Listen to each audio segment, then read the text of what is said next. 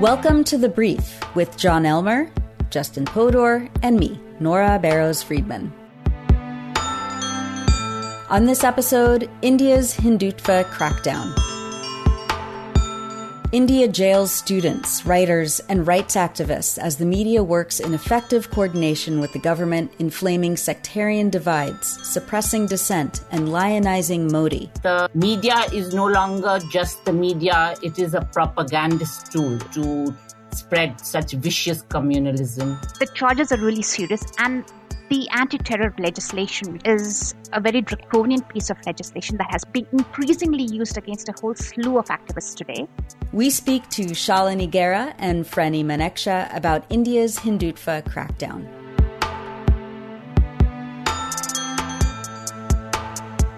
Hey guys. Hey Justin. Hey Justin. Hi Nora. Hi. More on this not good news story. This is part 3 of our India trilogy. In episode 7, we covered the Citizenship Amendment Act that ostensibly seeks to make being Muslim illegal in India.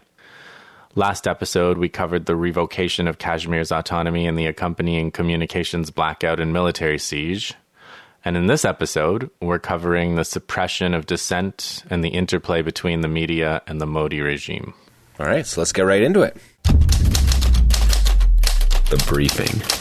So India's far-right Hindu nationalist government has worked with the media in a coordinated assault on the vestiges of liberal democracy in India. From the Ministry of Information, channels have been taken down from the air during live broadcasts for critical reporting of the police standing by during the Delhi pogrom that we reported on in episode 7, and also for critical reporting of the blackout and revocation of Kashmir's autonomy that we covered in episode 8. So these are central government decisions from the Ministry of Information. As the New York Times pointed out in a recent front page report earlier this month, Mr. Modi has shrewdly cultivated the media to build a cult of personality that portrays him as the nation's selfless savior. Senior government officials have pressed journalists, media organizations. They've cut advertising. A lot of the funding of Indian media is tied to government advertising. And as well, the recent Supreme Court decision, Modi persuaded the court to force media to, quote, publish the official version of coronavirus reporting. Modi has ordered journalists fired and told media to stop running features like hate crime trackers. There's a social media army, of course, underpinning all of this. Modi supporters, RSS supporters, in social media to harass and threaten, as we've seen many places, particularly women journalists, with threats of violence and whatnot. Tying all of this critique to essentially sedition. So associating dissent with sedition and then patriotism and effectively fascism with nationalism, a historically potent connection.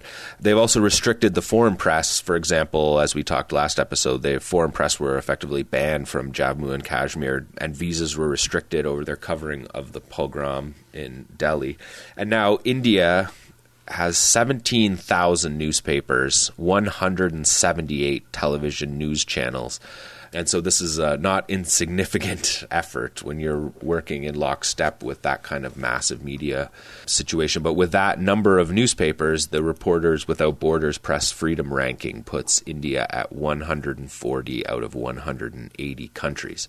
So a grim situation in India. So Justin, we've connected these episodes on India in order to paint a full picture of India now that fascism has been fully entrenched. Can you talk about the guests we have today and what we can expect from these interviews? Yeah, I guess the way I'd put it is the person that I would most have wanted to talk to as a guest today would have been Sudha Bharadwaj, but she's in jail. Another great guest might have been Gautam Navlakha, who had to turn himself in to go to jail as part of this same case that Sudha's in jail for. We might have wanted to talk to someone in Kashmir Valley, right? Like we had to talk to people in the diaspora. Why? Because people from the Kashmir Valley are completely out of communication. They're being held incommunicado by the millions. So every piece of this trilogy that we've done is we're showing not just by what we're saying, but also by who we're able to talk to and who's no longer able to speak what's happened here. And so this is the systematic success of this movement, this fascist movement, this Hindutva movement that has been in the wings on the cusp of power probably since the 1930s, when they were inspired by Mussolini and Hitler to have an idea of India as a Hindu nation. And they have truly crushed every obstacle in their way. And so we're left kind of chronicling that. And so what we have is a lawyer who works on this case of all of these activists. And imagine like just, it would be like, I can't think of all the names, but imagine like Chomsky, Amy Goodman, and then 10 other activists, and they're all like put in jail at once in the US. Like that would be the equivalent, right? These are some of the most prominent and most radical people that you have in India, and they're in jail. So we have a lawyer and a journalist, and some of the only people left that are out there, and they're talking about this case and some of the other cases that are being used, and the coordination, like John said in the briefing, the coordination between the media, the pliant kind of corporate media, the social media, and the government's unfolding fascist plan.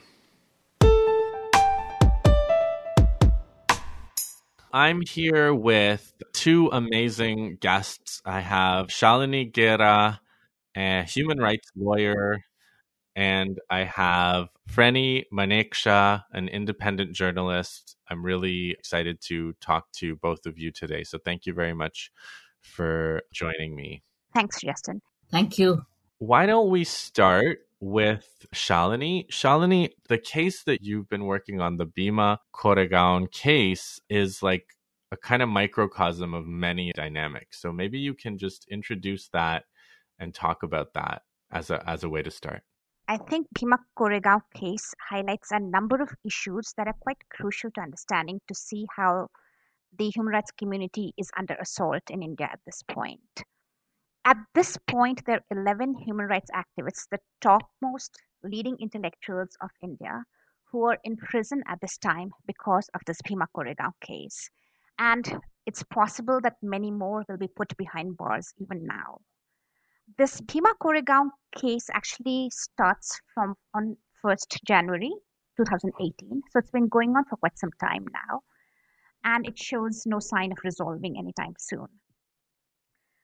I can start with the history of Bhima Koregaon and explain what this case is all about, though it has developed far beyond it. Bhima Koregaon per se is a small town close to the city of Pune. And it is famous because there was an important battle that took place there 200 years ago, where a regiment of Mahars, who were untouchables at that point, defeated the Peshwas, who were the ruling Hindu Brahmins of Pune at that time. The Mahars were part of the East India troops, and Peshwas were the ruling Marathas of that time. Even though this history can be read in many ways, as part of the Dalit assertion today, it's being read as a victory of the untouchable Mahars, the leather workers, against the Peshwas, who were really notorious for being very brutal towards the Mahar community. Again, this is contested history. And one of the intellectuals, Dalit intellectuals, Anand Teltumbre, who ironically is implicated in this case, has contested this history and said that we shouldn't be reading history as myth, and maybe this kind of identitarian politics which glorifies mistaken ideals of the past doesn't really help today's politics. Nevertheless, it cannot be doubted that the Battle of Bhima Koregaon is a very important narrative in the Dalit self-assertion today, and it stands in direct opposition to the Hindutva project, which is, as you know, the neo-fascist project that is at the center in New Delhi today. This battle took place in 1st of January 1818. On 1st January 2018, it was 200 years of the occurrence, And there was a tremendous mobilization by many Dalit and other oppressed groups to commemorate it. As part of the commemoration, tens of thousands of Dalits had congregated and were marching towards this Bhima Koregaon village where there is a victory pillar. People were walking in from hundreds of kilometers away, and there were weeks of organized marches, and many of these marches culminated in Pune the day before, which was the 31st of December. And there was a program organized over there called the Elgar Parishad. Some 250 different Dalit organizations had organized this program under the leadership of two retired judges, one who was the retired justice of the Supreme Court of India and another who had served on the Bombay High Court. The theme of this program was decidedly anti-Hindutva.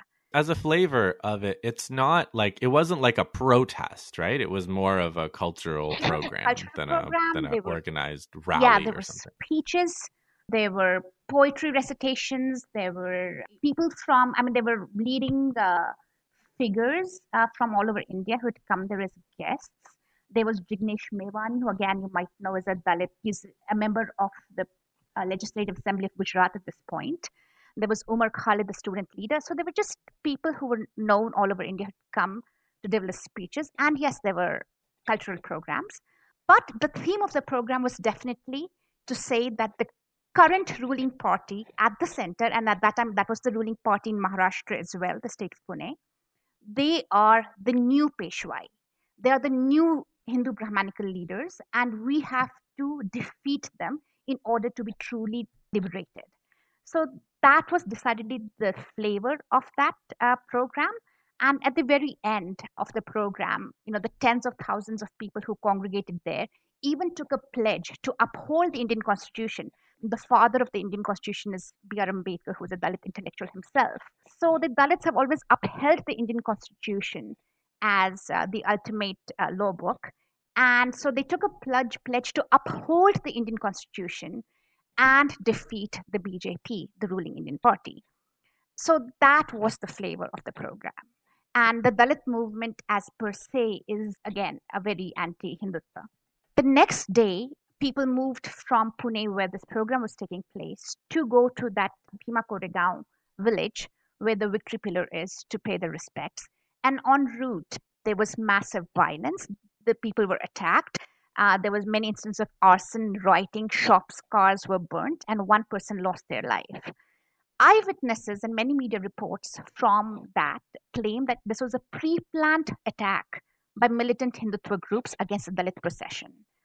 And the very next day, on 2nd of January, a complaint was filed by a Dalit activist, Anita Savale, accusing two leaders of two militant Hindutva groups over there for engineering and planning this violence. And her claims were upheld when a group of 10 local leaders, including the deputy mayor of Pune, did a fact-finding and went to that site and interviewed 400 eyewitnesses and collected many video and audio clips of the event. They also concluded that, yes, this was a pre-planned attack and it was orchestrated by the Hindutva groups. Nevertheless, the police has never really investigated this complaint. Now, what is really interesting is that 1 week later, on January 8th, another police complaint was filed about the violence. This complaint held the program that was organized the day before, the Elgar Parishad in Pune. It held that program responsible for the violence leading to the rioting. And this complaint claimed that the speeches and songs from that program directly incited the people present at the program to indulge in violence, clearly overlooking the fact that most of the victims of the violence themselves were Dalit. This complaint, which we call the FIR, went on to accuse 6 of the left-leaning Dalit activists who were organizing. There were hundreds of people organizing this. This was a huge thing.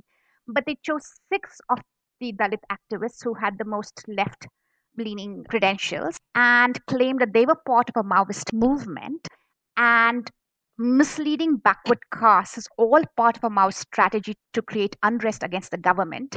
This is how that complaint went. As an example of the incendiary speeches delivered that day, this complaint quoted 2 lines. And these two lines have been quoted in every single police communication about this case from that day on. Every single remand application, every arrest application, every letter to the forensic lab has carried these two lines to showcase the provocative language that was used at the event. And as it turns out, these two lines are from a play by Bertolt Brecht. There's a play called The Good Person of Szechwan, which was written in 1942, and where a character recites a poem where the lines occur. What sort of a city is this? What sort of people are you? When injustice is done, there should be revolt in the city. And if there is no revolt, it were better that the city should perish in fire before night falls. So these lines of Brecht's poetry form the crux of the complaint that this is all a Maoist plot to create unrest to destabilize the government. Now, as I told you before, the original complaint that was actually upheld by the local fact-finding of the local leaders was not touched by the police, but the full force of the Pune police machinery was deployed to investigate the claims made by the second complaint. When you say in India today, when you say someone is a Maoist or when you say someone is an urban Maoist, that's like a signal. That's like calling someone a terrorist or something. Right. There is in North America, right? That's there is a Communist Party of India Maoist that exists in India. It is a banned organization and it is active in a few pockets of India. It believes in militant overthrow of government. But at this point, the word Maoist is used very loosely and it's meant usually to indicate somebody as a terrorist who believes in violent uprisings. So it's basically a signal, like the state is supposed to do something to these people. Right. Like when the media calls someone a Maoist, it's like an actionable kind of right. thing. Yeah, but like in this complaint, this is a police complaint. So the police is actually linking these people up to the CPI Maoists that exist in the interior of India. They are not taking it in the very colloquial way. They are actually saying that these people are linked with that one banned organization.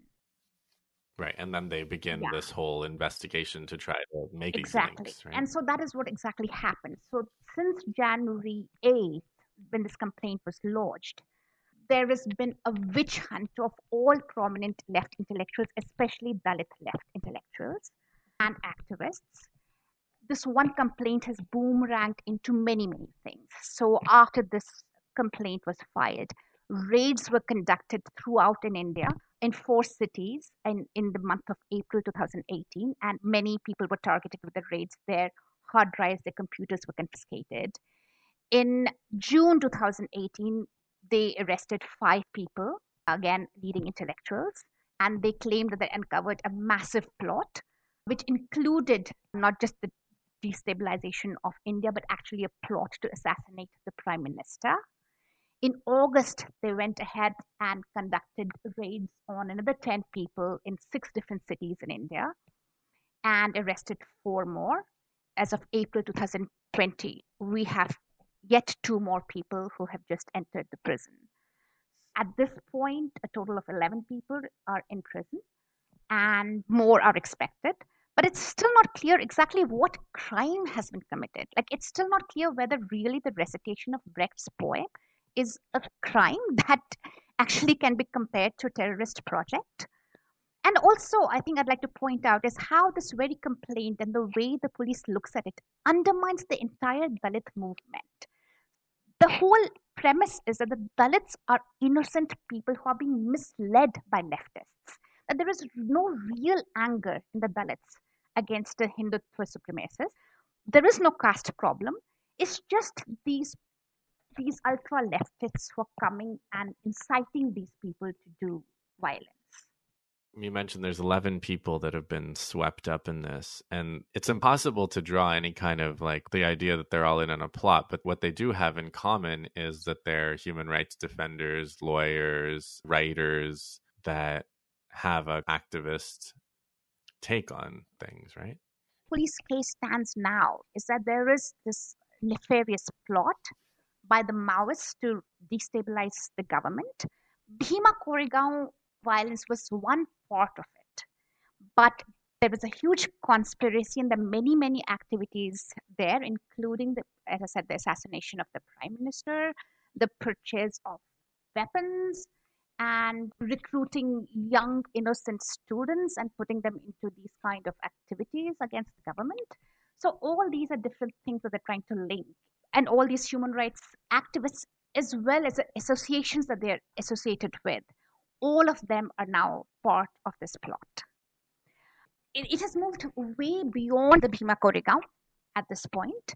Of the 11 people who are charged, only one of them had anything to do with the Bhima Koregaon, and that was Sudhir Dhavale. He was actually on stage at that moment, and he is a leading cultural activist from Bombay. He is an editor of the literary magazine called Vidrohi, and he is the person who actually uttered those lines of Brecht's play on stage. So the greatest evidence is that one of the supposed conspirators read a poem on stage during a cultural event commemorating a historical battle. It's a complaint from one of the starts. Right. Clearly, there's an extreme, let's say, relaxation of the burden of evidence here. There's a anti-terror legislation that's being deployed in this case, the UAPA. As it stands, the charges are really serious, and the anti-terror legislation, which is called the UAPA, which is the Unlawful Activities Prevention Act, that is a very draconian piece of legislation that has been increasingly used against a whole slew of activists today. And that is the one that has been used in this case against these 11 as well. It is a very strict law that allows the state to name some organizations as terrorist organizations. And then the state is allowed to criminalize anyone associated with these organizations in whatever capacity. So in our case, the state claims that the various human rights groups, which includes a lawyers group such as the Indian Association of People's Lawyers, or a civil rights groups such as the Committee for Protection of Democratic Rights, all these are fronts of the Maoist party. And therefore, all these activists who were people who had taken responsibility in these associations, they're all part of the Maoist party or acting under its directions, and therefore they're all terrorists. These organizations have been unilaterally declared by the government to be fronts, so there's nothing that you can challenge them about. There's no burden of proof on the government to show any connection whatsoever between a civil society organization. I mean, all that is extremely tenuous, and it's not needed for the slapping of these charges. You can debate anything in the trial, but the trial would run for tens of years. So it's not something that the government has to show before or do in a court of law before they slap these charges. In the duration of the trial, you can come up and challenge any of these, but that's going to take its own sweet time. There is a recent amendment to the Act that actually now allows the state to also publish a list of terrorist individuals. Again, the government doesn't have to prove that these are terrorists in a court of law. They can just name them as terrorists in this legislation. And then you can go to court and challenge them and be in jail for several years, decades, till your case is being decided. And then the media just plays right along with that now, right?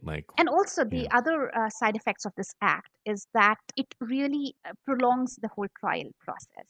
So for most charges in India, a pre-trial period of a maximum of 60 days is allowed. In some very serious crimes, a pre-trial period of 90 days is allowed. But under UAPA, you can be in jail for 6 months before you have to be told with what you're charged with or what the proof is for that. So it expands the pre-trial, it doubles the pre-trial period in detention. And also, it's really difficult to get bail under UAPA. The onus of proof is actually on you to say you're innocent for bail. So it becomes really difficult. Here in North America, there's a division of countries into democracies and authoritarian countries. As I watch what's happening in India, it really all of the trappings of democratic or a liberal or a whatever you want to call it framework seem to be kind of coming undone here.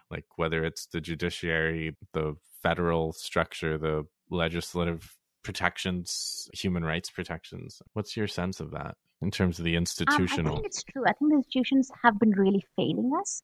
And I think although we had this rosy idea of India as the world's largest democracy for a long time, there were places in India where we never had democracy. We have not had democracy in Kashmir for the longest period of time. Even areas where there's an insurgency like Chhattisgarh, the tribal area over there, we've not really had democracy. But by and large, you could say there was some functioning democracy, some institutions that we could rely upon.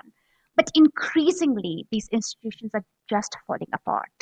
Not only has the media really been taking the government's, it's been a very virulent social media campaign against people who are accused of being Maoists, or even intellectual at this point is a bad term to use. And in this case, the media has been really used by the police, in fact. It's telling that after the second round of arrests were done, and at that time 10 people were arrested, a group of, I would say, leading luminaries of the intellectual world, etc., they had moved to the Supreme Court saying that these kind of arrests are actually undermining the very fabric of India. And if we allow these kind of arrests, then there's going to be no democracy, there's going to be no freedom of expression because people are going to be scared to speak out. So don't allow this kind of witch hunt of intellectuals to go on. And at that time, the Supreme Court had put the second round of arrestees under house arrest, stopped them from being taken to jail while it mulled over it. But so at this time, we had this case being heard in the Supreme Court, we had a local court, and we had the High Court, which is also listening to parts of this case. And yet, the police chose to show their evidence. They did a press conference and showed the press, the media people, their evidence without showing it to any of the three layers of courts which were in the fray. They didn't show it to the defendant. That's not like a contempt of court, or like they can't get in any trouble for doing that? The court grabbed them on the wrist and said, oh, you shouldn't have done it. But that was it. That was it. And also you have to understand the kind of evidence we're talking about. After 2 years of Bhima Koregaon going on, the only evidence that we have against these 11 leading luminaries, the leading intellectuals, are a series of maybe 10 to 12 letters. Okay. The entire evidence against all the 11 accused, typewritten letters which are found in 2 computers. These letters are unsigned, unverified. These letters are undated, and they are to some comrade PQR. It's always a letter or something. There's anonymity maintained in who they're addressed to. And they're by some comrade XYZ. Again, there's anonymity maintained mostly, but as to who is actually writing them.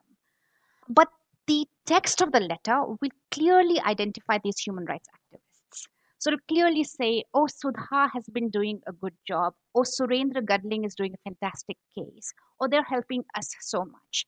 So it's a very strange way. Now, basically what has happened is that we have a chart sheet which is 7,000 pages long. It's a very voluminous chart sheet, but the only incriminating evidence comes in some 20 pages of the 7,000 page chart sheet. And it is in the form of these unsigned, unverified letters, which are just typewritten letters. And they go from who we don't know. They go to who we don't know. How they got onto that computer, we don't know. Whose computer it is, we don't know. But still, we are in jail. And we have to spend the rest of several years trying to disprove these letters that are facetious on the face of it. Again, there have been security experts who have written that this is not, in their experience, how underground groups communicate with each other when they have so many layers of security and privacy. Why would they be spelling out the names of their collaborators in such great detail? It was also noted, and this time by a Supreme Court judge, actually, that the letters that are supposedly written by Sudha, who is from a Hindi-speaking state, would have words of Marathi in them. So it's clearly that these letters have been written by a Marathi-speaking individual and not by somebody who's a Hindi speaker. Why would a Malayali writer, a Marathi-speaking police officer, Rona Wilson, again, who is a Malayali, who's from South India, be writing a letter in Hindi to communicate with somebody who's sitting in Telangana is equally unfamiliar with Hindi? So these are all these discrepancies, and this is the sum of the evidence against these activists. You're listening to The Brief with John, Justin, and me, Nora. Follow us on Twitter at The Brief Pod. And now, back to The Brief. Because you mentioned social media, I think maybe this might be a good time to bring Freny in. Because, Freny, I wanted to talk to you as well about these kind of media operations that have been going on over WhatsApp and the way that the electronic media, even with coronavirus, has been targeting Muslims. Talk about like the media operations, the social media, and the way that the media itself is now becoming or has become like a weapon against, I don't know if you want to call it democracy or against like pluralism and free speech. Okay, so what I think I'll explain is what we call the BJP IT cell. This is a very carefully nurtured campaign and a whole group of people who have been brought in right from the time when Modi was first elected. And they are the ones who flood the social media with the WhatsApp, with the Twitters. They are extremely active on the job. And it's not just that they are on the job, but they are now being actively augmented by the media itself, especially the electronic media or the television channels. And this is, I think, the most alarming thing that has happened, especially in the last 6-7 years, is that the media is no longer just the media. It is a propagandist tool in the times of Corona, of this Tablighi Jamaat Makaz, which was then used to spread such vicious communalism.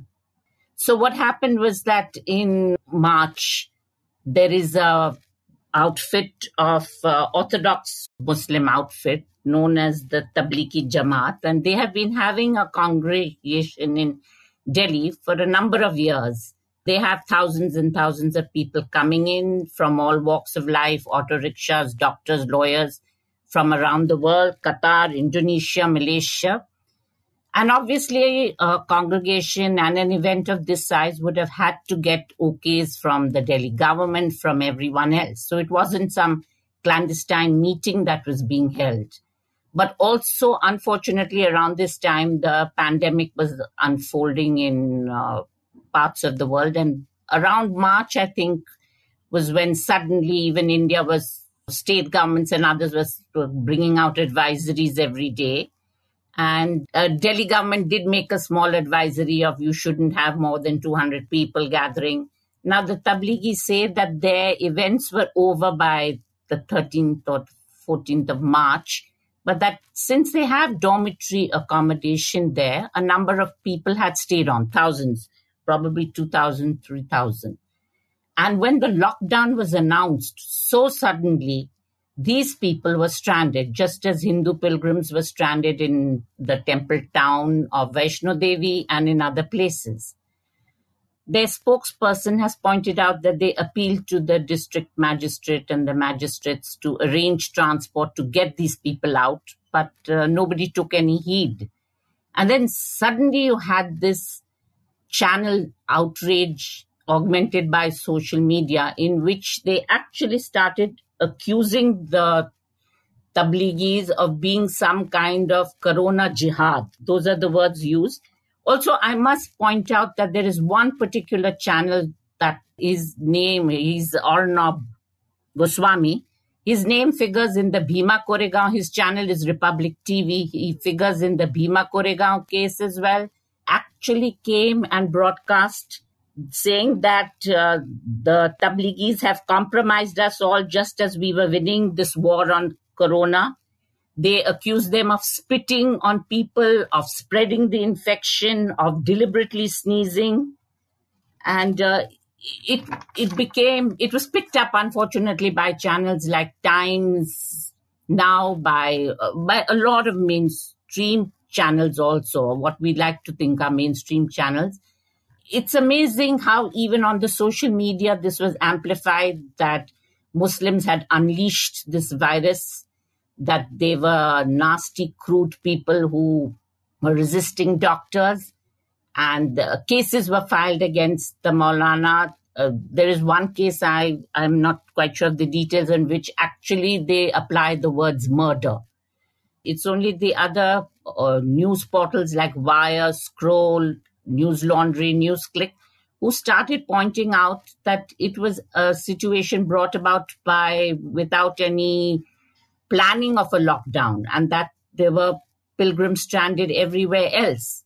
For context, for listeners, like religious gatherings and religious pilgrimages are in India like really daily events almost, right? Like there's always something going on in some part of India, whether it's Hindu or Muslim. And they're always, it's in gathering in masses. So you have the Tirupati temple where there were thousands congregated. I must bring out here the wording. So you had these people who were deliberately targeting, but you had Hindu pilgrims who were stranded. So that was the word used. If it was Hindus, they were stranded. But if it were Muslims, they were deliberately hiding. That was the word used, hiding. They were hiding in the markas. Finally, I think the police intervened and helped to get the tabligis out. But the terminology of them being super spreaders was used to again target them, and even used by health officials, until the WHO official had to pull them up and tell them that it was very wrong to communalize illness. Now, one interesting spin-off of this is the case that then came on to Siddharth Vardarajan of The Wire. He had pointed out how, in total defiance of the law, the UP Chief Minister, Adityanath, was actually planning to go ahead with a religious festival, the birth of Ram, in March or early April. His story was correct in every way, except that he wrongly identified one quote with a religious priest and ascribed it to the chief minister. And then he clarified and he issued a clarification. But on April 11th, right in the middle of the lockdown, and let me say this is one of the most severe lockdowns anywhere. We do not have permission to use the car outside your area. There are no buses, there are no trains, there are no planes, there is nothing. At his doorstep, police arrived from Ayodhya and delivered summons to him and accused him of creating or promoting enmity, hatred, or ill will between classes and disobedience to order. And he was ordered to go to Ayodhya, which he clearly could not have gone. So I think because of the huge outrage then, he was allowed to email his replies. But what is interesting is that they picked up the word fake news. And now they are literally, how should we say, appropriating this word to accuse those who are setting the record straight as being fake news perpetrators. So this is the new interesting way that the social media and the broadstream media is going about now, turning the word around on its head. There's been like a similar kind of operation targeting, like it starts with a campaign and then the police kind of follow, and then these people are then arrested and brought in. And it's journalists, it's people trying to talk about what's going on politically, and human rights defenders. So recently they've been pulling up student activists, Kashmiri journalists, Jamia students, JNU students. It's just been one thing after the other. You just are reeling from the way they've pulled up Siddharth. In the next few days, on April 20th, you suddenly, I was actually on Facebook and I see that Masrat Gera, very young and promising photojournalist, is being charged with UAPA. And UAPA, that's your first shock, because like Shalini has explained, it's one of the most draconian laws and it's used to label you as a terrorist. And she herself says that she didn't even know, she didn't receive a summons or anything. She saw it on the social media and she heard that the cyber police had been earmarking, and she was interestingly labeled as a Facebook user, not even a journalist. And it was only after much probing that the cyber chief, called Tahir Ashraf, claimed that he had incriminating material. The incriminating material is actually, I think, more than 16 months old. It's a visual that was given to Getty Images. It's of a Shia procession during Muharram. I think you all know the Shia processions commemorating Hussein. Yeah. So in this procession taken out in Srinagar, the Shiites were actually also carrying banners in which they referred to the latter-day martyr, which was Burhan Wani, the militant who was killed in 2016. So actually her crime was of showing a procession which carries a banner, which carries a picture of a martyr. The word martyr is used, and which in effect the Indian government calls a terrorist. So she was summoned and went and has given her statement to the police, but as yet they say they are just investigating. And almost simultaneously there was a case against Pirzada Ashik of the Hindu, which is a national paper, and he's been a veteran journalist. And again, it was said that he had used fake news. The word fake news was used, when actually what was he doing? He was reporting on an encounter in which 2 militants were killed by security forces. Now it seems that because of the fear of very large funerals, I think that I put a note here that in Kashmir, the funerals of militants are attended by thousands and thousands. It's a kind of a space of dissent for the people of Kashmir. And in this case, the authorities had earlier stopped the crowds and refused to give the bodies to the families on the grounds that there is a COVID pandemic and there are rules in which you cannot have, I think, 10 people or 15 people or something like that for all funerals. So his mistake apparently was that he quoted the family members as saying that we have got permission to exhume the body, when in fact the police had given them only curfew passes and not this permission. Now he has, like all Kashmir journalists, when you file a report, you ask the district magistrate for his version and the police. And for years, actually, they never bother. They never respond. But in this case, they suddenly said that because he had this error of what the family had told him, he was summoned to Srinagar and then to Anantnag and accused again of fake news. So now we see this thread running throughout, when actually it just be a small technical detail that's wrong. Is there any legal content to calling something fake news? We do have provisions about, creating conditions that could increase enmity between classes and sects, etc. So if there is hate speech given, for instance, those sections can be used, but there is nothing per se for journalists and fake news as such.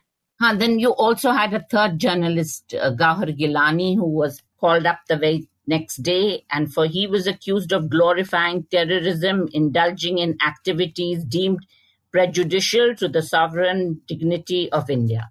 And he himself is not very sure of just exactly what and how. There is speculation that probably it's the outcome of a Twitter war that was going on, and that some aspiring politician has accused him of. Sure. When you mention the BJP IT cell, like they're very active on Twitter, on Facebook, and so on, right? Like that's a big part of what they do. They have been active for years. In fact, even in the Bhima Koregaon case, this word urban Naxali came from one of them, Vivek Agnihotri, a so-called filmmaker, and now it is flung at everybody. They are the ones who on Twitter and social media will say that the Muslims were spitting at the nurses. There is a lot of fake videos that are out of context, that are old, but they fuel this huge communal discourse in India. Did you want to talk about the UAPA and its specific use as well in these journalism cases? So this is the UAPA, and I think what is important to bring out in Kashmir is that it's not as though Kashmir journalists have not been under attack. Qazi Shibli was picked up in August last year when the siege took place, but he was charged under the PSA, or the Public Security Act, which is like a kind of administrative detention. But what is now a very much hardening of the state is that they're telling you that there's no wriggle room also now, because with UAPA, as Shalini has pointed out, you can be put inside for a very, very long time to come, that the onus is on you. And what is the definition of disaffection of the state and the kind of, you have provoked disaffection against the country, you have invited support for terrorist groups. So how do you do journalism with this kind of statement?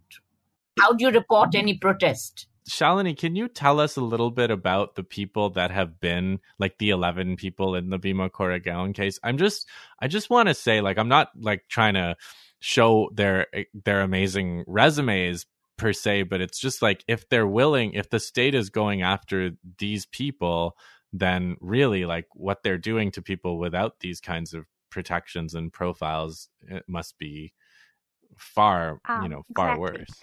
I mean, there's also one thing, that these kind of cases are also put to create fear in the civil society, because it's, again, if these leading lights, these luminaries go into jail, then who are people like us? How's going to support us?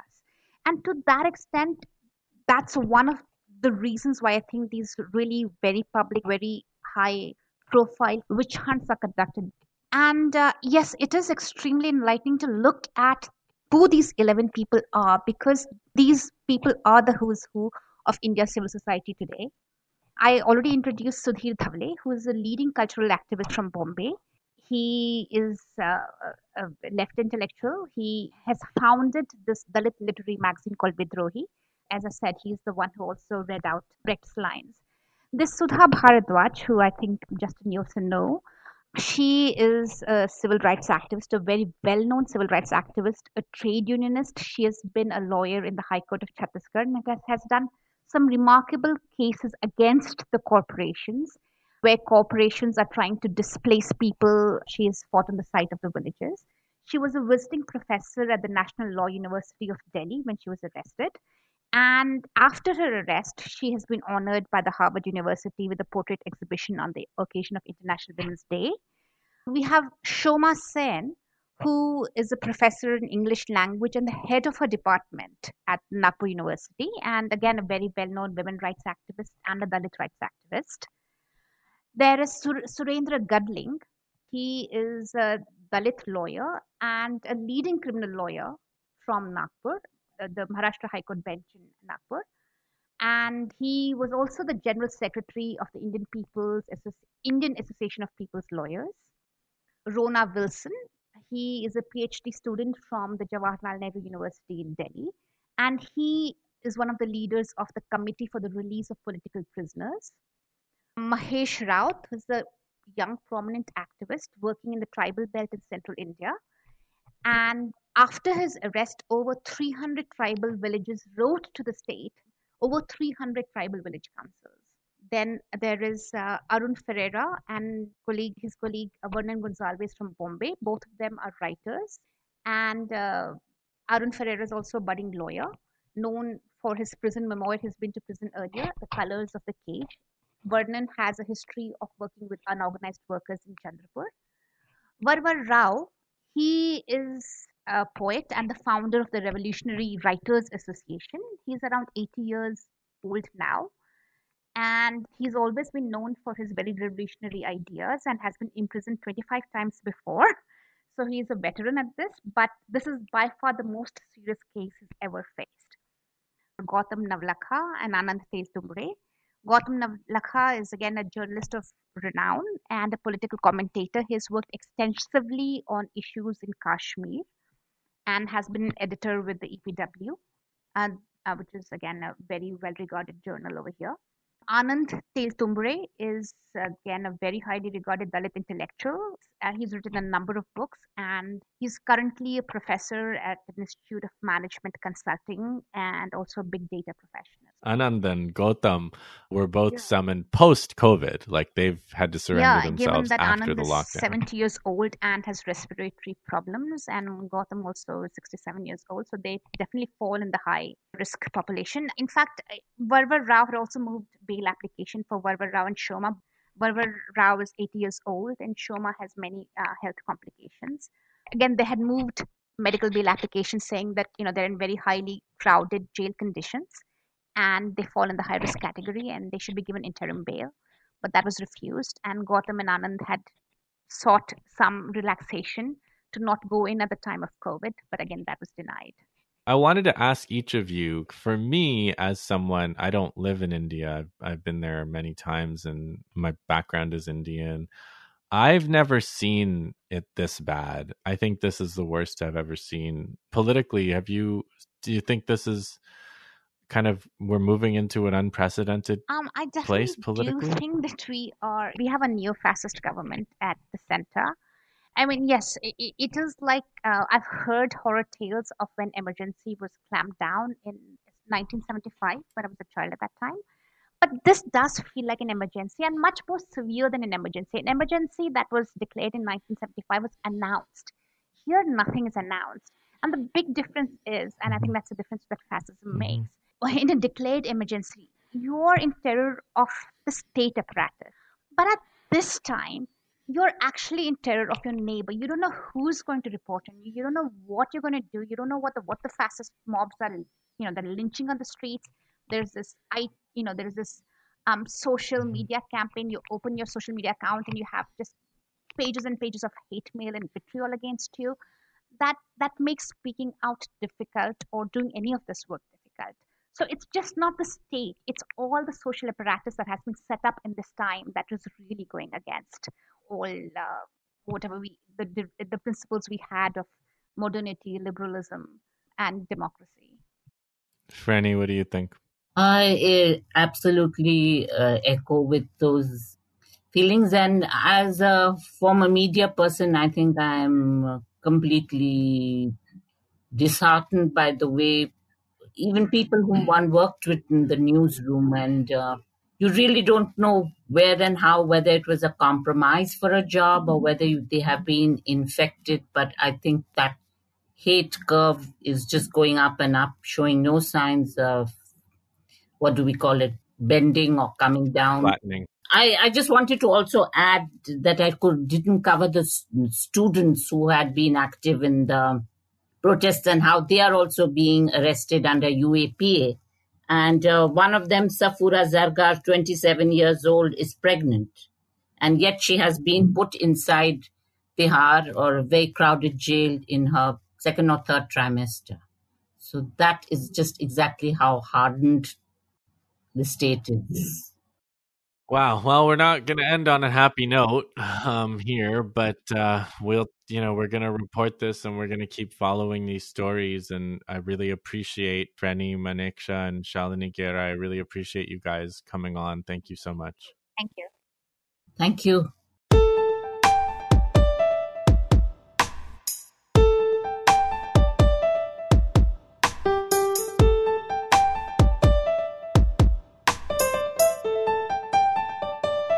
Well, that was an excellent interview. There's no sugarcoating on the urgency of the situation in India right now. It appears that it's fascism or resistance to fascism.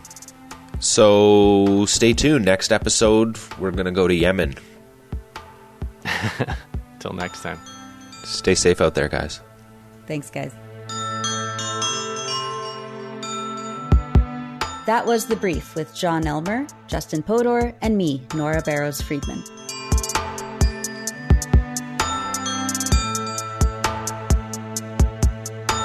The Brief is co-produced by Pierre Loisel, John Elmer, Justin Podor, and me, Nora Barrows-Friedman. Follow us on Twitter @TheBriefPod.